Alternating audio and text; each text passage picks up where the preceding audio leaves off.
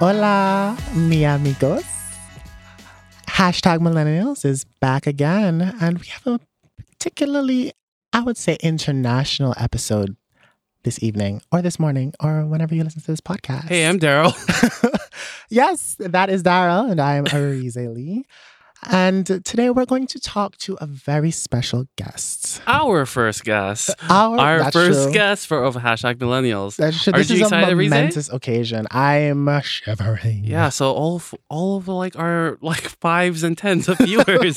Oh, we have a went great up? guest. We went up from 2 viewers to 510. Look at Yo, us. like, or my mom be listening to You know like what that this is? episode a lot. So You know what that is? That's growth. is it growth? That's growth. But I thought you were about to say girth, but all right. wow. Our guest this evening is Shervin.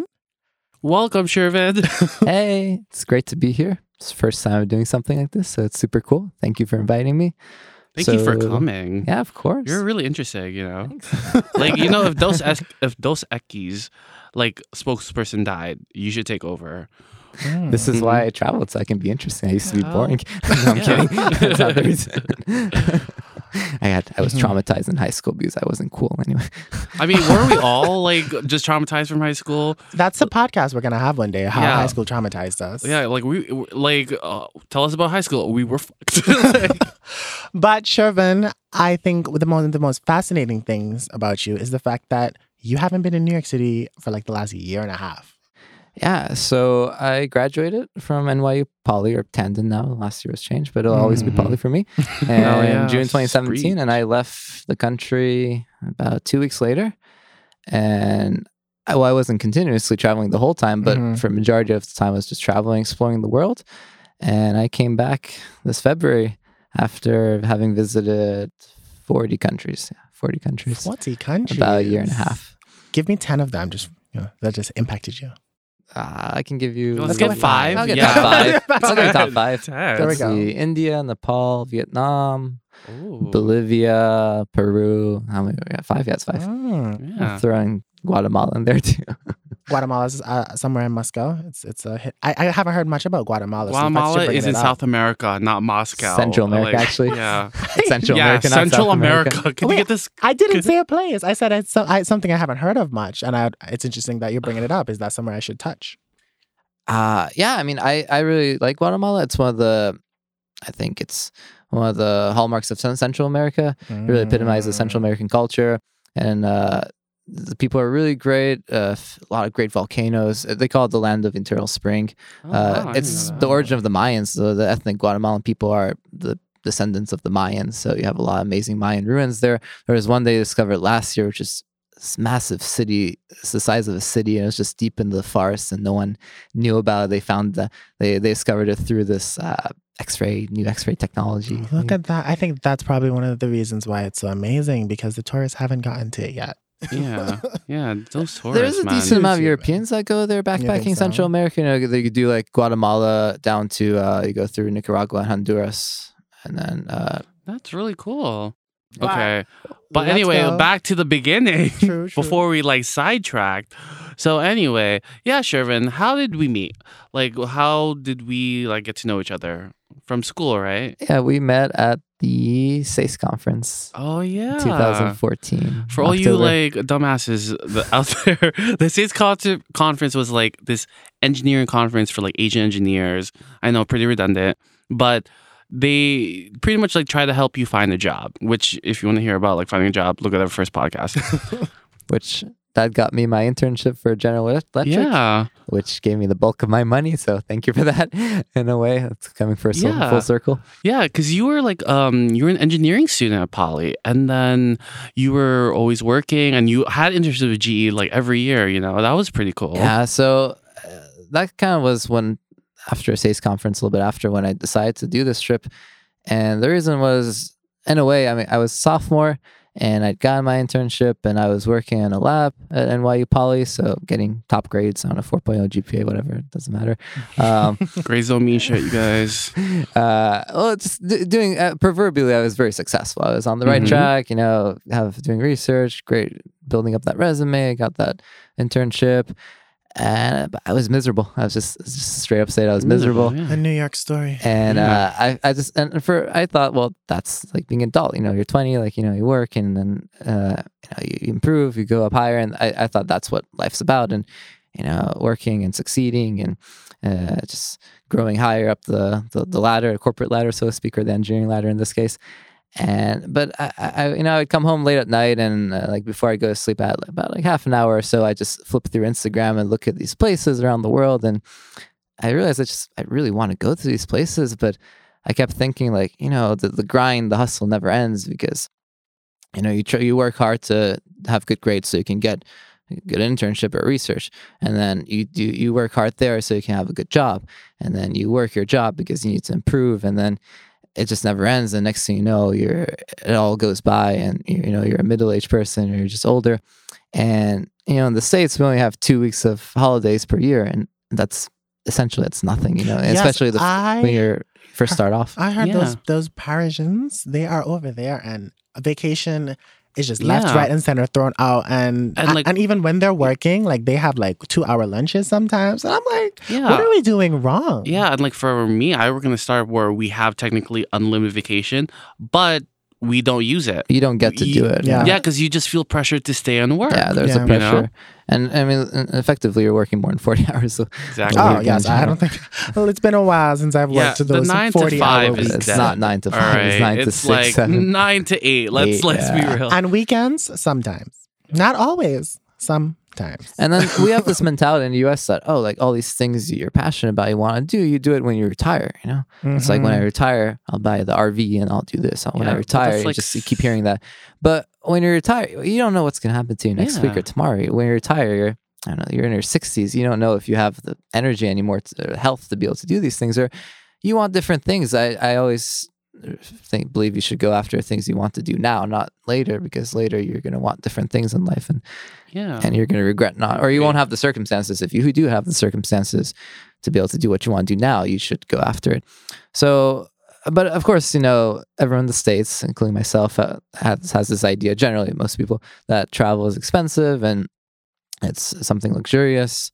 But the more I looked into Instagram, the more I started reading some blogs, learning more about backpacking. I had no idea what backpacking is, and I realized it's more affordable. Budget traveling is a lot more affordable and doable than what people realize. I want to play with some numbers. So for me, I went to Cancun for spring break, like a lot Like of a other basic basic bitch. Americans. I'm gonna say it. I did it. It looked cool.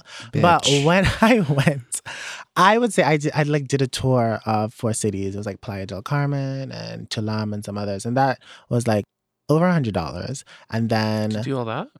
to do a day trip. Wow. I mean, and that's what I'm saying. To me, that sounded like, oh, that's like a decent deal. That's a lot for me. Exactly. That's what I'm trying to say. I feel as if, what do you think is 5 days? That's how much. And I think I'd say about overall, I mean, it was Cancun, spring break. I did go clubs and stuff. I probably spent at least minimum $300. Like, is that, and that's not including accommodation. I'm just saying, while I was there.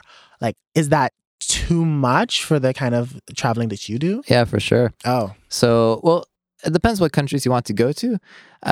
We'll get to this later, why the cheaper countries are more fun to go to at the end of the day. But I always try to pick cheaper destinations. But so you categorize it differently. But for instance, in South America, you have countries like Bolivia, Peru, Ecuador is a little bit more expensive. Colombia also a little bit more. But for instance, let me just throw some numbers at you guys so you know what I'm talking about. In Southeast Asia, so Thailand, Vietnam, Cambodia, and also Bolivia, Peru, Central America too, you're looking at, what I try to spend is around $20 a day for everything. So that's food, accommodation, activities.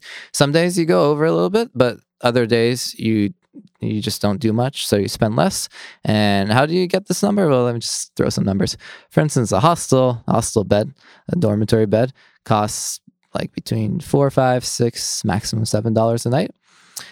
And for eating, again, it just depends how you do it. So, if you're in, let's say you're in La Paz or you're in Cusco, you're going to go Machu Picchu. Cusco is a very touristy town. So, you got a lot of tourists, a lot of very nice fine dining too. But as a budget traveler, you wouldn't go there. You go there once, just to taste the food. Where do you go? You want to live like the local people. So it's like anywhere else. If you live in New York, you don't go eat at Times Square and bumble shrimp or whatever if you the live hell in that New is. York, you don't go to Times Square. You just don't. You'll go to Times Square to begin with. But what I mean is, you don't go eat at Yeah. nice fancy places. Yeah. But if you're a No. tourist, you come to the city. You want to taste it. You're here for a week. You have the money. Like, fine, I save this Yeah. money. I get it. But when you're traveling for long term, you want to try to live like the local people do. First of all, it's more enjoyable because you go places where local people go and you get to interact. You feel like you have a more authentic experience. You're really seeing how local people do something. And then second of all, I mean, you save a heck ton of money. And three, like the it's more authentic in a way. So let's say, you're in Cusco, you go to the local market where everyone goes to eat.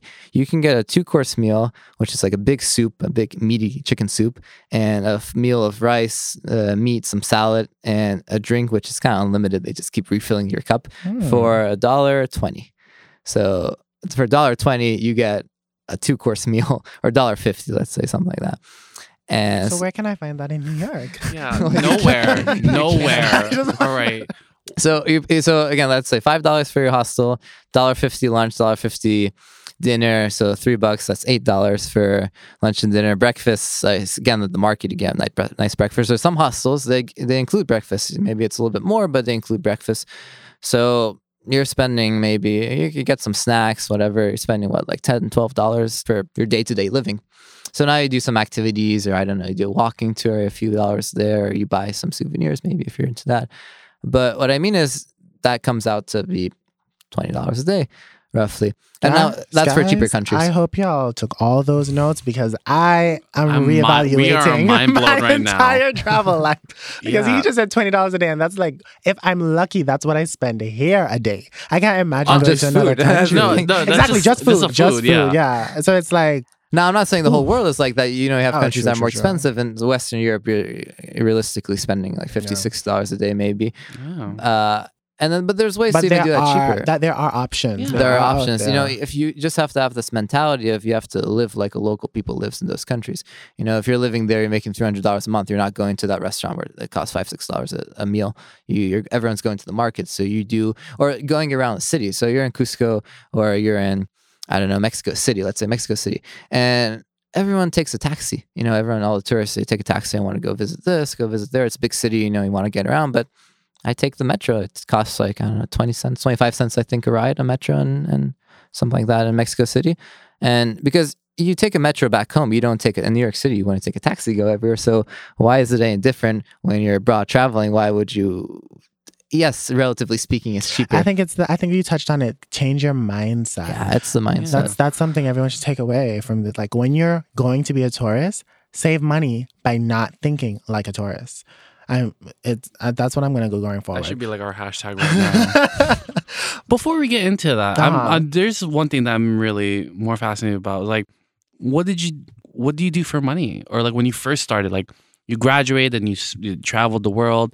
Did you have like something of like a cash flow beforehand? Do you have some savings that you used up? What was the money before the travel money? Yeah, exactly. I mean, because I think that's what makes people like nervous about like having money. When I started, most of my money was just money I'd saved from back home. And I just, again, it's all that mentality. You have to get into that saving mentality because if you're just living a daily life here, you go out to work and you go lunch with your coworkers, you drop $15 on lunch and, it's cool. You go out with your coworkers, it's normal. But if you have that mentality that I'm saving for a trip, then, like when I used to work at GE or when I was here just at school and the guys would want to go out to eat, I always brought food from home. Like when I got into the mentality I want to save for this trip, for 2 years, I almost never ate out. Yeah, maybe on the weekends, like once every 2 months or something. But I never bought anything outside. I always... Like I would, everyone says, all right, I'll go grab a cup of coffee from the cafeteria, like $2. It's like, no, I'm not going to spend that because everything adds up. You feel like it's not much, but it all accrues over time. And so just having that mentality of saving money and eating, cooking your own meals every day, it saves you so much money. You look at your bill every month and look at how much money you spend on food, on lunch or eating out. And it's substantial, it's maybe $200, $300 a month at least or something like that easily. And we're talking about Southeast Asia, let's say, where on a budget of $20 a day, with $600, you can travel for a month more or less. So $600 is a month worth of travel. You just have to have that mentality of how much am I losing by spending $15 on lunch right now. So basically, you're saying I've missed out on 5 months worth of trips because of Chipotle. Basically. Damn. Goddamn Chipotle. And Damn, this cilantro damn rice. Chipotle. So having that mentality Without to start the off guac. with. Oh my God. With the guac. With the guac. Forget guac, about it. We just included Europe. Oh, yeah. Or you go to Starbucks here and everyone's like, oh, I'll get that like triple. Again, like I'm not saying don't spend anything. You gotta eat, but you just have to have that mentality. Like, don't go get a triple mocha frappe macchiato, whatever the hell that is. Get the basic coffee for $1 if you need your coffee. Or what I would do is I buy like a bag of Ziploc tea bags and Lipton and put it in my locker and just get water from the sink, and that was my tea or my caffeine. So you built up your savings by immediately first, budgeting. And another big thing is one of the great things we have in the U.S. is travel credit cards and what we call travel hacking in our business or our neck of the woods. That's the word for it. The points. And, I the like that points. you touched on that because we touched on that in our previous podcast. Yeah. How to And travel. let me just drop this. I've saved maybe, let's say, over $4,000 on flights just from travel hacking. And it's I mean, people are afraid of credit cards because they don't know how to manage, and you think because we have this mentality of this consumer mentality in the US, you just spend more and you get this if you spend more, and it's a game. So but if you know how to play the game, then you can win. But the great thing, like just to give an example, for instance, like you open an American Airline credit card and it says if you spend 1,000 in 3 months, you get 30,000 points. Now, there's also tricks you can use to manufacture spend that money. Okay, that's more advanced. You can just look up travel hacking. But 1,000 in 3 months for someone who's working, and it's not too much. And there's ways you can use your credit card to buy a check. There's a website to pay your rent, so even you can pay your rent with a credit card. But okay, so you get 1,000 in 3 months, you get 30,000 points. So that is equivalent to about $500. That's a one-way flight from New York to London. That's what I use mine for. So just like that, you save $500. It's saved my ass so many times, just the points. I went to India to Australia, saved $600 there. Australia to Vietnam, again, just points. I had an Excel sheet. I was up to, how many credit cards did I have? I was up to like 18 credit cards, I think. I mean, opening and closing them. And then you have some credit cards that give you a statement credit. So it says like spend 500 in 3 months and we'll give you $200 cash back. Okay, I wanted to buy a camera. Perfect. I buy a camera. It was like $600. And just like that, the camera was only $400. So what do I need? What's a rough estimate of how much money I need to start? Because, I know people listen to this podcast, they're millennials, they have their jobs, and they're thinking about this remote lifestyle, getting into it. I know travel blogging is becoming much, much more popular. What do you say they need to save, and what is their expectation going in? I mean, it depends where in the world you want to go. So that's true. Let's choose a country, Daryl. Let's say nothing too wild. Something people can feel, vibe with. Thailand's a big expat. Okay. Yeah, Thailand. Thailand. That's a good one. That's true. Thailand, yeah. Again, Thailand, you're spending like around $20 a day, roughly, give or take. Maybe like so I need between to 25 or something. So $1,000, and then I'm good. I'd have a little bit more, a few thousand. Okay. Let's say just to be on the safe side. But yeah, like you can do 3-month trip in Southeast Asia with 3,000 easy and have money left over. And then you want to be able to get 2 credit cards so you can fly there for free, fly back for free, let's say, and then.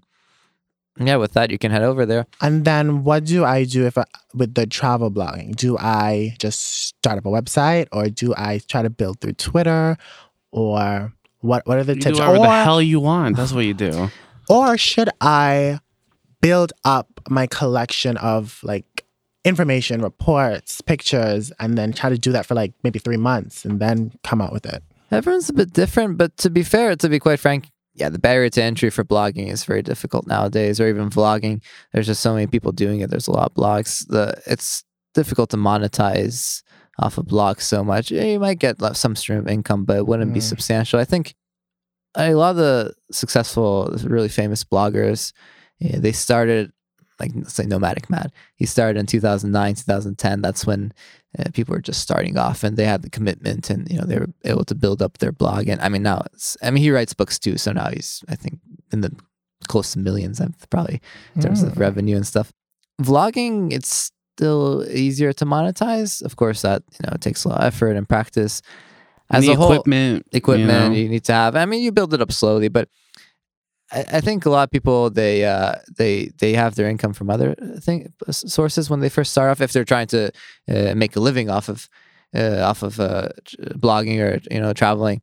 For me, it was different. For me, it was just my passion was journalism and writing, so I tried to get into that. And again, I don't make substantial money from it. Like I wouldn't be able to live here, obviously. But but the thing is, like if you're writing 2 articles a month, then I can make ends meet in other countries. So it works in a way. Trust me, we are barely able to live here. Yeah, and we make somewhat of a decent But job. there's different. Even so, let's say someone doesn't want to get into those things or doesn't have the capital built up, but they just want to travel. Yeah. There's different options too. You have a lot of there's a website called Workaway, and basically the thing is they show you volunteering positions, everything from farming to teaching English to someone's kids, and you get to go and live in these countries and experience it like a local, and maybe you can have some side jobs, save some money like that too, and so I know. Or a lot of people become English teachers.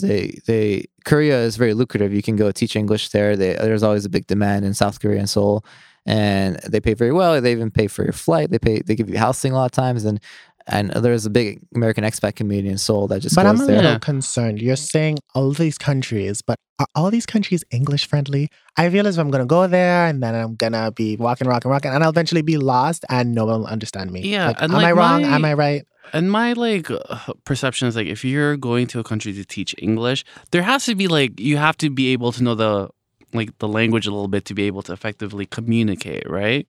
Yes and no. So a lot of them they just want for conversation. They okay. want you go there, be able to practice conversation with them, and it's not like they know zero English. And also, I mean, a lot of these language exchanges, the mentality is. If you want to learn Spanish, let's say you go to Antigua, Guatemala is a big place to learn Spanish. It's super cheap. It's like you get one-on-one sessions, 20 hours a week for $90 or something roughly. Super cheap. And a lot of times the instructor speaks no English or just a few words. And it's very difficult at first. It's very grinding, but that's how you get the wheel turning. That's how you get the wheel turning. So yeah, but in terms of language barriers, it's a lot less than people think.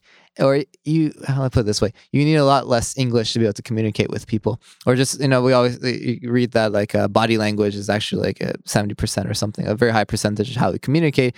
And that's very tangible when you speak to someone who doesn't speak English so well, but you kind of have this connection and this friendship that can still be fostered despite the language barrier. I should know that because I'm from the Caribbean. And it's funny you said Antigua because I'm from the island Antigua. But I know that Guatemala has a city named Antigua. Town, yeah. And when I'm sometimes looking up forms or doing something online and I'm typing in Antigua, I see Guatemala pop out. I'm like, wrong one, not this one. But I should understand what you mean by body language because the Caribbean is one of the most expressive places in the world and nobody can say a word without their hands waving. So I feel that. I feel that on a level. And another thing is, so a lot of times the places people travel to, places that have a lot of tourism, Thailand, Southeast Asia, or the big major cities in Europe. Well, I mean, Europe's different. The people who interact with tourists, they all learn English because it's their business. So they need to know, they learn English so they can communicate with tourists if they're trying if they have a shop, they sell food or they sell tours or something. So they all speak good English. Yeah, if you go somewhere very off the beaten path, then it's gonna be a little bit harder. But nowadays we live in a world of technology. You have apps, you have Google Translate. I've had in Turkey, in a small town, I had an hour and a half conversation with someone, just Google Translate. And sure, some things are lost in translation through the app, but you still get enough across to have when that you say connection. Google Translate, is that you're typing or you're using the voice one? I type because the voice is hit and miss. You need to speak slow. And one time on a bus, I tried it with this Ukrainian grandmother, and she thought she could speak for 10 minutes into the phone and translate. It doesn't work that way. So if they're a little bit tech oriented, then they'll speak slowly and stuff. But typing is just a lot more safe and okay. And so that's a really interesting story. That you've had with using technology to be able to converse with other people. Do you have any more crazy ass stories they don't tell you about full-time traveling? Because I feel like people keep it safe with what they say. They just tell you all the good, but what are the bads from your experiences? The bad stuff. Well, the loneliness, I think it's the biggest factor. People don't realize how much that hits you. But I always describe it it's living life to the fullest in a way when you travel, because everything's amped up, all the emotions, because you're experiencing it solo in a way. That's cool because I actually do like traveling solo. I haven't done it too much, but I did a little European tour and it was solo. And I get what you're saying. It was. I think the difference really between feeling his point of view with your point of view is that his is full time. You know, like that's what he does, and yours was just like, you know, I'm here for a short time. So it definitely intensified, but you get all of it on you. There's no one else. Like I was walking through Amsterdam, you know, alone, and it kind of crept different on. from now. Like You're right, but I get it to a degree, but I think I wouldn't be able to do 3 months, and so you are way up there. Well, everyone says that, but so when I started, I was miserable the first few days. Obviously everyone's amped up for you, everyone's excited, and you want to like them. You don't want to tell them you're sad, and you're like, "Ugh, I'm so sad," and like I'm not enjoying it. But I think it's like anything else in life. That's what I'll tell people. Like, I mean, maybe everyone's a bit different, but when you start a new job, the first week is always the hardest, right? When you start school, the first week is always the hardest. And this is a very big undertaking, let's be honest, you know? Like leaving knowing you don't know when you'll come back, or you come back in a few months to home and you're leaving all that familiarity behind you. So yeah, the first few days you're alone, you feel like you don't really enjoy things as much as you should, or there's just the difficulty of always packing your bag every few days and changing places and looking up buses and going different places. And it's very difficult. I think people sometimes don't realize how difficult it can be when you first start off. But the wonderful thing about this type of lifestyle or doing this is, first of all, I recommend anyone to do it at least once, a 3-month long backpacking trip, because there's 3 aspects that I think you benefit from a lot. First one, just you learn a lot. You meet so many different people. You learn about cultures. You learn about countries. You learn about world, you know, where they live and how life is from there, especially when you don't go to Western first world countries. When you go somewhere, you know, if you're a village in Peru with a person whose monthly income is $200, there's a lot. And the second aspect is you grow a lot yourself. You really, because you're all on your own. You know, you make your own decisions. You benefit from good decisions if you don't plan things well, or just being able to interact with people. You know, it's tough a lot of times. You're in countries where they try to hustle you. It's scams, or just figuring out buses, things in different languages. It's challenging, and you grow a lot. I used to be someone when I was in high school, like extremely timid. Everything would unnerve me, really extremely, what do you call it, like a socially anxious person. Introvert. And super introverted. Anxiety. If you took me to I remember one time my cousin's like, oh, like come to my party with it was just for family members. I was so nervous. And then now I'm someone who, it's 2 a.m. I'm on the border of Ecuador and Peru, and I'm bargaining with these sketchy illegal dealers over the price of the dollar versus the peso, and I'm confidently with my broken Spanish bargaining with them. Or I was in this bar in this dangerous part of Iquitos, a town in Peru, with these 3 guys, and they're like, "Oh, we're drug dealers. We sell drugs." And you want to come party with us? Yes, yeah, yes, I will come party with you. To be honest, or I guess I know. Or in the souks of Morocco, I'm bargaining with the guy so hard where he's like, "You bargain like a Moroccan, good for you." I'm like, "Yes, that feels so good." We need to record your travels. I feel like this is a sitcom, $1 million sitcom. We need your videos and blogging. So, but I'm saying this is the growth you get because you're just exposed. You know, you become cultured. Yeah. Well, just you're out of your comfort zone. You know, when you travel, especially if you're properly traveling, you're exposed. You're out of your comfort zone, so you're forced to grow. Whereas if you're at home, you fall into that routine. You know, everything follows a routine, so you don't grow. And also, just the third aspect is just the internal growth, getting to know yourself better. It sounds really corny. It's like the eat, pray, love sort of thing, but it's very true. Great book, terrible movie. I love the book. The more you travel and you meet people, in a way you're reflecting on yourself too, and you open up more because you're alone, or just all the alone time you have and meeting people who come from so many different backgrounds. It really helps you grow on the inside too, know what type of person you are, what type of person you want to be. So there's a lot of internal growth or self learning that comes with it too. So that's the 3 aspects that I think everyone should budget travel. I think that's really beautiful. I mean, you've hit a lot of dots that I feel like when people who travel full time or who travel long term, they feel the same way, the same sentiment. Another aspect is this is a quote that I heard from someone. People who travel long term, they before they traveled, they felt something that was missing in their life, and that traveling pretty much fulfilled that what was missing. Do you feel that way? Do you feel like it has pretty much helped you feel more fulfilled in your life? For me, yes, but I don't think for everyone. Yes. I think 6 months is the threshold after which it becomes a lifestyle, as opposed to just something you want to do in your life. I have friends where they've done maybe a year trip or a 6 months trip, and now they're back in their career and their life, and it's just something they really want to do. They want to go backpack in South America or Southeast Asia, but now they're back to their life. For me, yeah, I always felt like I was like not wasting my life, but not living it fully, or not living it the way, because this is my passion. This is what I love to do. I love to travel, and this is when I feel the most fulfilled, when I'm in some weird new situation and I'm meeting people, and I'm just, it's fun and exhilarating. I feel alive. So for me, yeah, I felt like before something was missing, but it's not the case for everyone. You don't have to have that like into the wild spirit to think I'm not that person. You can be a very they ended up normal. Dead, so you can be a normal died. person. If you're thinking, I'm not like him, I'm a normal person. Still, if They you should want to make do it it, individual. you should do it. You should be like, you know what? I'm going to do a month in Germany and Belgium.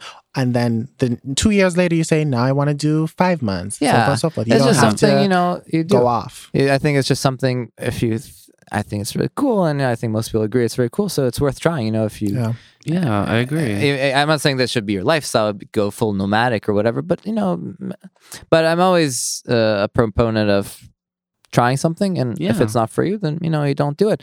I had a friend I met last year, and she was 18, so it's just after high school in Australia, and she was like wondering if she should go pursue her music career or she should keep traveling because she had the money to do it a bit, and I told her, like, try it. And, if it's not for you, you just don't feel fulfilled doing this, so you feel like you want to go back and pursue your music, then do that. And that's what she ultimately ended up doing. She traveled a bit for like a month or a few weeks, and she just felt like, no, her calling was somewhere else. So, she went back to Germany, her music studies in university, and, that was for her. But this is, for if someone has a job and they have something they're doing and they're just considering doing a backpacking trip, it doesn't have to be a complete switch of career or life. You can do this and then you come back and you start off. But I'm just saying, if you feel like you want to do it now, you should do it now while you're young, or whatever age you are, you should do it. But another difficulty I'm thinking about though is, how do you keep your connections to America? For example, you are still an American citizen, so you have to do your taxes. We don't know that. We don't know that. You have to get visas when you're going. You have to come here. Where does your mail go? Do you still have bills? Like all of the, like I'm trying to say. Or another one, student loans. That's a really good one. Loans. Yeah. How do you keep that attachment? I feel like that's a hurdle I'm trying to understand. Well, it helps if you have parents. No, but first of all, a lot of stuff is online. You pay your bills online, and everything's e-bills and credit cards. I was, when I left, I had 7 bank accounts and 16 credit cards. So if I can manage that abroad, then I'm pretty sure you can you can manage other stuff. The bills, those stuff is just online. You can manage taxes. There's so much information. If you're living abroad, there's information about like expat tax. How do you do your taxes as an expat living abroad? Student loans. That's a big one. Yeah, that's a big one. Well, I look at student loans as something that's going to be with you for the rest of your life. So, I would, when I was away, I was like, okay, this is my income, ... and then I managed to defer it for a year. So it's okay. And then I tried to, when I was paying it, I was paying like the minimum. So it was like 160 a month or something like that. I was just trying to get that to the minimum. There's really no good answers for the student loan one, but aside from, it shouldn't stop you. It shouldn't stop you. It's something that's there. It's going to be with you for many years to come. If you're going to wait until that clears up, there's always something to stop you from traveling. Let's put it that way. But the fact of the matter is, the older you get, not just older, but the more you go along in life, as more life happens, the more things you'll have that are rooting you down. Like right now, let's say, you're a couple of years, you graduate from college, you have an apartment, you have a job, maybe you have a car if you live outside the city. That's about it. You're not paying down mortgage on a house. You don't have kids, God forbid. Well, I mean, if you want kids, obviously. God forbid. God forbid. I mean, there are no You objections here. But the older you get in life, the more responsibilities you're going to have, or maybe let's say you'll have a nice position in your job where you feel like it's a shame if I quit, I'm going to lose this. So I think you just have more things that root you down. So the sooner you do this, if you really want to do that, it's just the easier it is to just uproot and leave and then come back and start again. Maybe if you're older, maybe if you're mid to late 30s, you'll feel like I'm too settled in. It's too late for me to want to just and it makes come sense back. because you have obligations. I mean, I do have friends who've Yeah. done it. I have a really good friend, and she was making 6 digits working in finance, owns like 2 apartments. And she budget travels. Like, she is one of the Damn. thriftiest, cheapest travelers I've ever met. And Is she she's single? amazing. Yes. Okay, So- we're talking after this. Oh my gosh. I got dibs. You Oh, do what? not have a chance. Get the fuck out of here. So Arise. I'm just saying. she started traveling when she was 35, and now she's 41, and she's been for 6 years straight. She's been traveling. Age is just a number. It really is. And I mean, she's very, but she always said, "I wish I'd done this earlier." That's the thing that she Yeah. always just says. I wish I'd started earlier. I wish I knew about this earlier. That's what she says.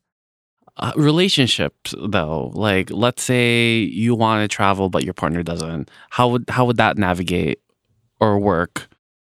Well, on a broader perspective, if you're in a relationship, It's done. Yeah. It's over.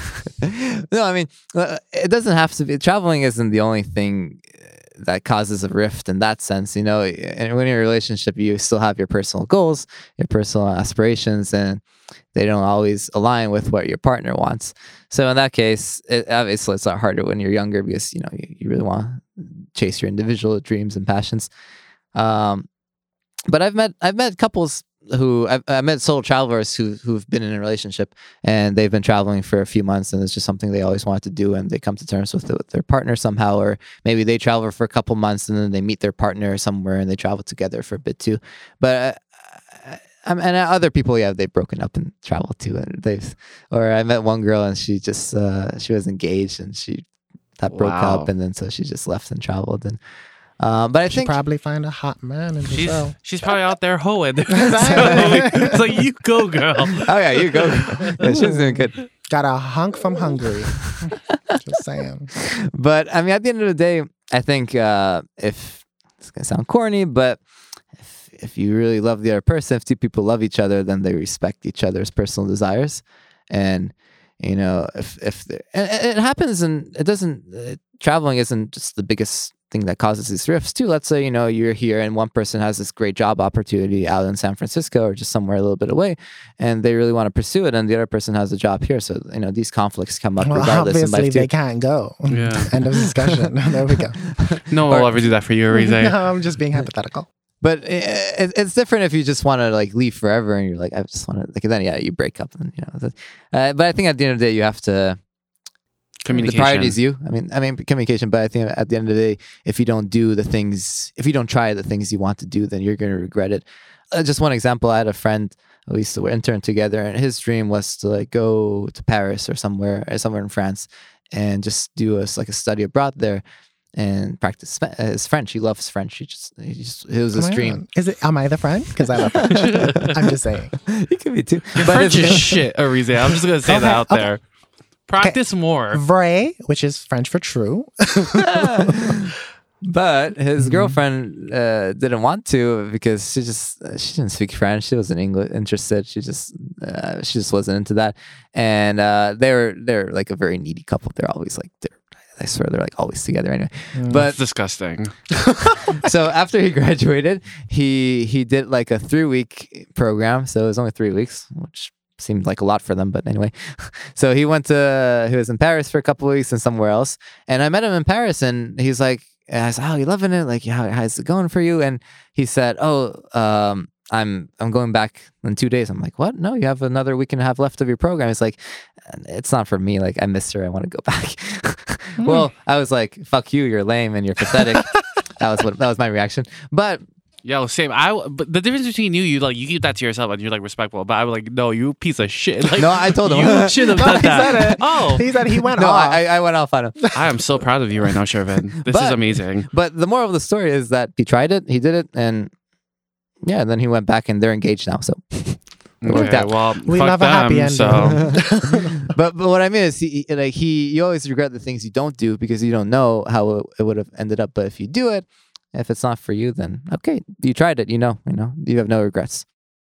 that's beautiful. I think I want to steal that for the hashtag of the show. Hashtag ignore your girlfriends and go yeah, to we're not Paris. done yet. So you keep the hashtag a little later at the end. All right. Or like we could do it now and like save the energy. I'm just saying. But like, okay, I think another really important question that maybe I want to like end it off with, like, what's your end goal or what do you see your future? Because like a lot of people I see who travel full time, I just want to know like, is this like, are you gonna do that like forever or what's the after, or is that the life now? For now, yes. I think. Well, let me just do a little prequel. In the States, especially in the States, I guess everywhere, but especially in the States, we have this idea that you need to be at a certain point in life at a certain age. Mhm. One thing I learned traveling, just meeting other people who've uprooted their life and doing other things, is it's completely untrue. You don't have to be at any point in your life you don't have to be at a certain point in life at any certain age. You can change it whenever you want. Like we have this idea, like, okay, you graduate by 22, whatever, 21, 22. By 25, you should have like a stable point in your career, maybe a good relationship or something. And then, yeah, you hit these milestones. But it's boring, to be honest. I mean, not for everyone, but it could be. And if you're happy in the moment, the most important thing is if you're happy doing what you're doing. So if someone's happy doing research, doing their PhD, like working 6 days a week, then that's what makes them happy, then good. For me, traveling just, I don't, the wanderlust doesn't run out for me. Like, I'm excited about new locations and I want to work on the writing more, be able to sustain myself and monetize it more and be able to work on that, like becoming a full-time travel writer. So that's my end goal. But yeah, for now, just, there's so many more countries. The more I travel, the more places I want to go or go back to some places I've been. And that's what it is for me. That's really cool. Where are you going after this? Next month, I'm going to Guatemala. I have a couple ideas for articles I want to do there. And then I'll be back in New York till summer. And then next up, I want to go through the Middle East. I want to do I go through Saudi Arabia, maybe Iraq, Syria, Lebanon, Jordan, around those places. And where can people find you in these articles? Well, I write I've done a few articles for BBC Travel, Roads and Kingdoms. I've done, I had one that's pending kind of. I want to do a blog. I always keep thinking about it. You should do it. We'll some bring my you articles back myself. for Yeah. some future episodes and you'll let us know. But I have my Instagram. I have my Instagram page. Yeah, where can we find you on Instagram? Well, Shout out. I'm changing the name, but for now it's called Roaming Engine Nerd because engineer was taken, so I made Engine Nerd. I think it's so perfect. it's called Roaming describes you. Engineer. And yeah, it's a perfect quick description right there. You don't have to Yeah, think so too that's my hard. Instagram. Usually, if I post, I try to do a lengthy, descriptive little caption about the place or what I saw, what I visited, or a little bit more like a photojournalism thing rather than just cute scenic pictures. Okay, I mean, first of all, I just want to say thank you, Shervin, for being our first guest. That was It's a pleasure. crazy, and all these you're making us feel like the wanderlust right now. Just shut up and go and just travel the world. But all these Thank you. insightful thoughts, though, it's making us really. Yeah, I'm gonna quit my job. That's it. I'm just gonna go in tomorrow. Do it. Actually, no, today's Friday, so Monday I'm quitting. I really appreciated all the enlightenment that you gave me on. I really like the breakdown of spending abroad and how much cheaper it can be. And then you gave us some facts and figures and all this. These are things that I haven't heard much about. I see the glitz and glam travels. I see the hotels. I see I see the parties, and that's where I'm geared to. But there's this That's what we other think side that's that is, so much more you know? local and so much more intimate. Yeah, I like that. it's real. Thank you. Yeah. Yeah. No, it's true. I mean, at the end of the day, it's about doing what makes you happy, I think, in life. And it doesn't at any age you can do that. I think at any age, in general, sure, maybe have family obligations, but if traveling makes you happy or feel like this is something you want to do, I'm just saying, there's many ways to do it and it can be affordable and you should try it. If you feel like that makes you happy, and doesn't matter how old you are or what position you are in, you can harder, easier, but it's possible and it's a lot cheaper than what we think usually. It's beautiful. So what's our end of the day hashtag, Orise? No, I already did the hashtag. It's done. You could do it again. It's complete. All right, fine. I guess no one knows what it is. Wait. Okay, bye guys. See ya.